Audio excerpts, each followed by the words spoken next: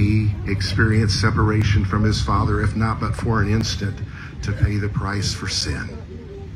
And his depth of love's expression didn't stop there. He went into the grave, into Hades itself, buying back the authority that our forefathers had lost. That's deep, from the throne to the groan, isn't it? Well, yeah. Amen. How high is God's love?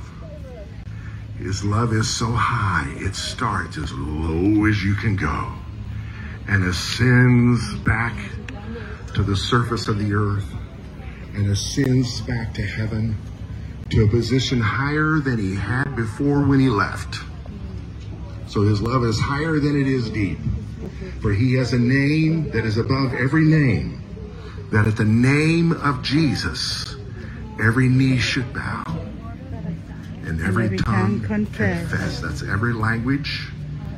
And if you've got two knees, they're hitting the ground, that he is Lord. God's love is great. And yet the message would be incomplete if we just focused on the incredibleness of God's love. Let's just focus on it a little bit more, and then I'm going to bring balance to it with an old Negro spiritual. The hymn says, the love of God is greater far than tongue or pen could ever tell. It goes beyond the highest star and reaches to the lowest hell. Could we with ink the ocean fill, and were the skies of parchment made, were every stalk on earth a quill, and every man a scribe by trade, to write the love of God above would drain the oceans dry, nor could the scroll obtain the whole, though stretched from sky to sky. Isn't that great? The chorus is, oh love of God, how rich and pure, how measureless and strong, it shall forevermore endure. The saints and angels song. And that love is focused on you, my friend. Now let's balance this message. It's balanced in the expression expressed in old Negro spiritual about the love of God. It's so high you can't get over it, so wide you can't get around it, so low you can't get under it, but you got to come through the door. Yes, amen. Yes. His love's great. The world needs to hear about it, but they need to hear about the door, the access. For the one who came to express ultimate love declared himself to be the only way to the Father. So it'd be a great tragedy to miss out on the benefit available to you and I of experiencing the eternal love of God and eternity with him by missing out on the door. And it's not fine print, folks. It's there, clear. In your red letter Bible, it's there in red letters. I am the way, the truth, and the life. No one comes to the Father but by me. Lord, I pray for every person here. If they do not know you, Lord, may they know how much you love them. And may they know that you are the way. And may they call on your name and pray a prayer like this. Jesus, here I am. I believe you're the Son of God. And I ask you to come into my life. I give you my life. That's how it begins. Well, when did you give your life to the Lord? I gave my life to the Lord this morning. And another morning. Giving your life to the Lord is not a one-time thing. It's a daily commitment. That's Lord, good. lead and guide me today. Yes, that's good. Now, in conclusion, for those who know that God's loved them, who knows that they've come in through the door, they know that Jesus is the only way. But the question for us is, are we extending that great love of God to others? Or are we making people jump through hoops? When they mess up, do we put them on probation? Do we judge them? Do we harbor bitterness and unforgiveness in our hearts? That's the other technicality in this thing. God's love is great. It's so great he loves a person you can't, as Bugs Bunny said, I can't stand till I can't stand no more. He loves that person just as much as he loves you. Thank you, So Lord. when we love people like he does. Yeah, but they did me wrong. Well, did they do the Son of God wrong? Yes. Yet the Father chose to forgive. Right. We often think of the price Jesus paid, the suffering he went through for us, but think of his Father, what he went through. You know, it's one thing to be slapped around. It's not pleasant, is it? But for someone to slap your child around, oh man, that's a whole nother level. When my little boy fell and chipped his tooth, I thought it was the end of the world. I wanted one of my teeth to be knocked out for that not to happen to him. And yet God took the ultimate sin and used it, transformed it as the payment for the most vile acts known to man, to balance the scales of justice so that justice would be served in the body of his Son. He took the ultimate sin to bring the ultimate redemption. Isn't that beautiful?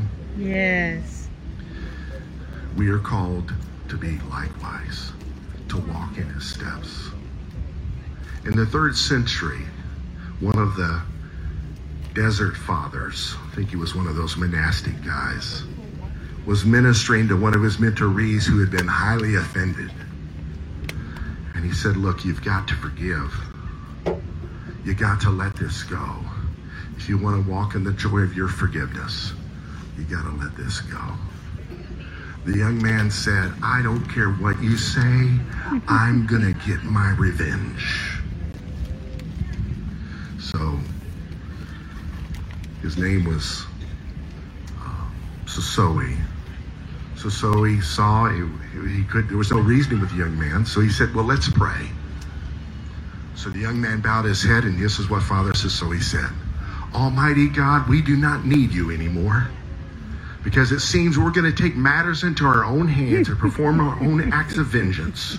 So we won't be bothering you about anything, because we are now going to be our own God. At that point, the young man interrupted him and said, I get the message, I'm going to forgive, I'm going to forgive, I'm going to forgive.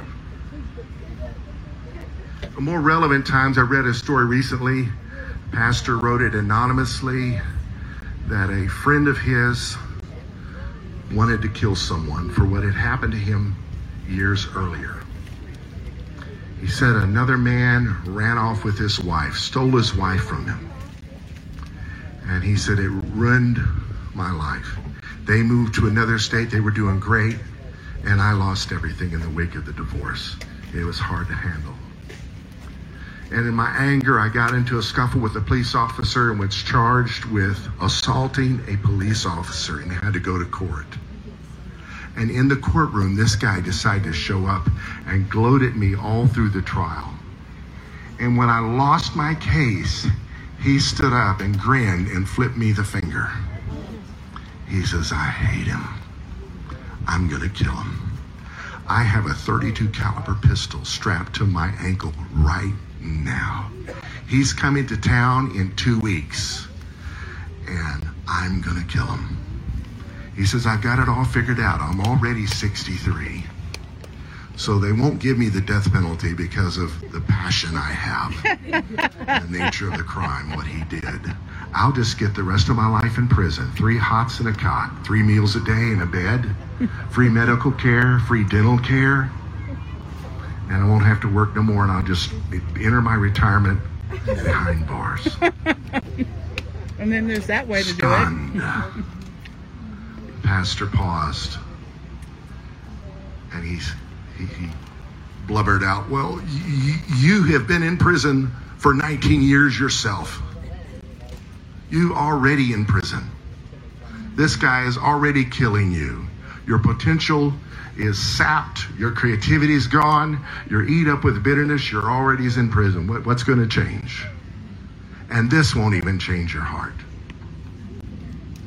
A week later, he contacted the pastor. He says, I don't want to be in prison the rest of my life. I've been in prison long enough.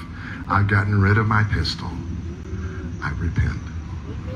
Amen. Yes, Lord. Everyone means you're the one. There's someone here wrestling with bitterness. I'm going to be here for a while longer. I would love for a chance to pray with you. Let him go. Let him go. Father, I pray for every person here. I thank you, Lord, that you love us, you care for us, and Lord, we want to receive that through what you did for us on the cross. But Lord, I pray we would begin to extend that love to others. And any man, woman, boy, or girl is locked up with woundedness and vengefulness and bitterness, I pray, Lord, today would be their freedom. May Jesus reign in every kingdom of our heart. In Jesus' name. Jesus' Amen. name. Amen. Yes, Lord.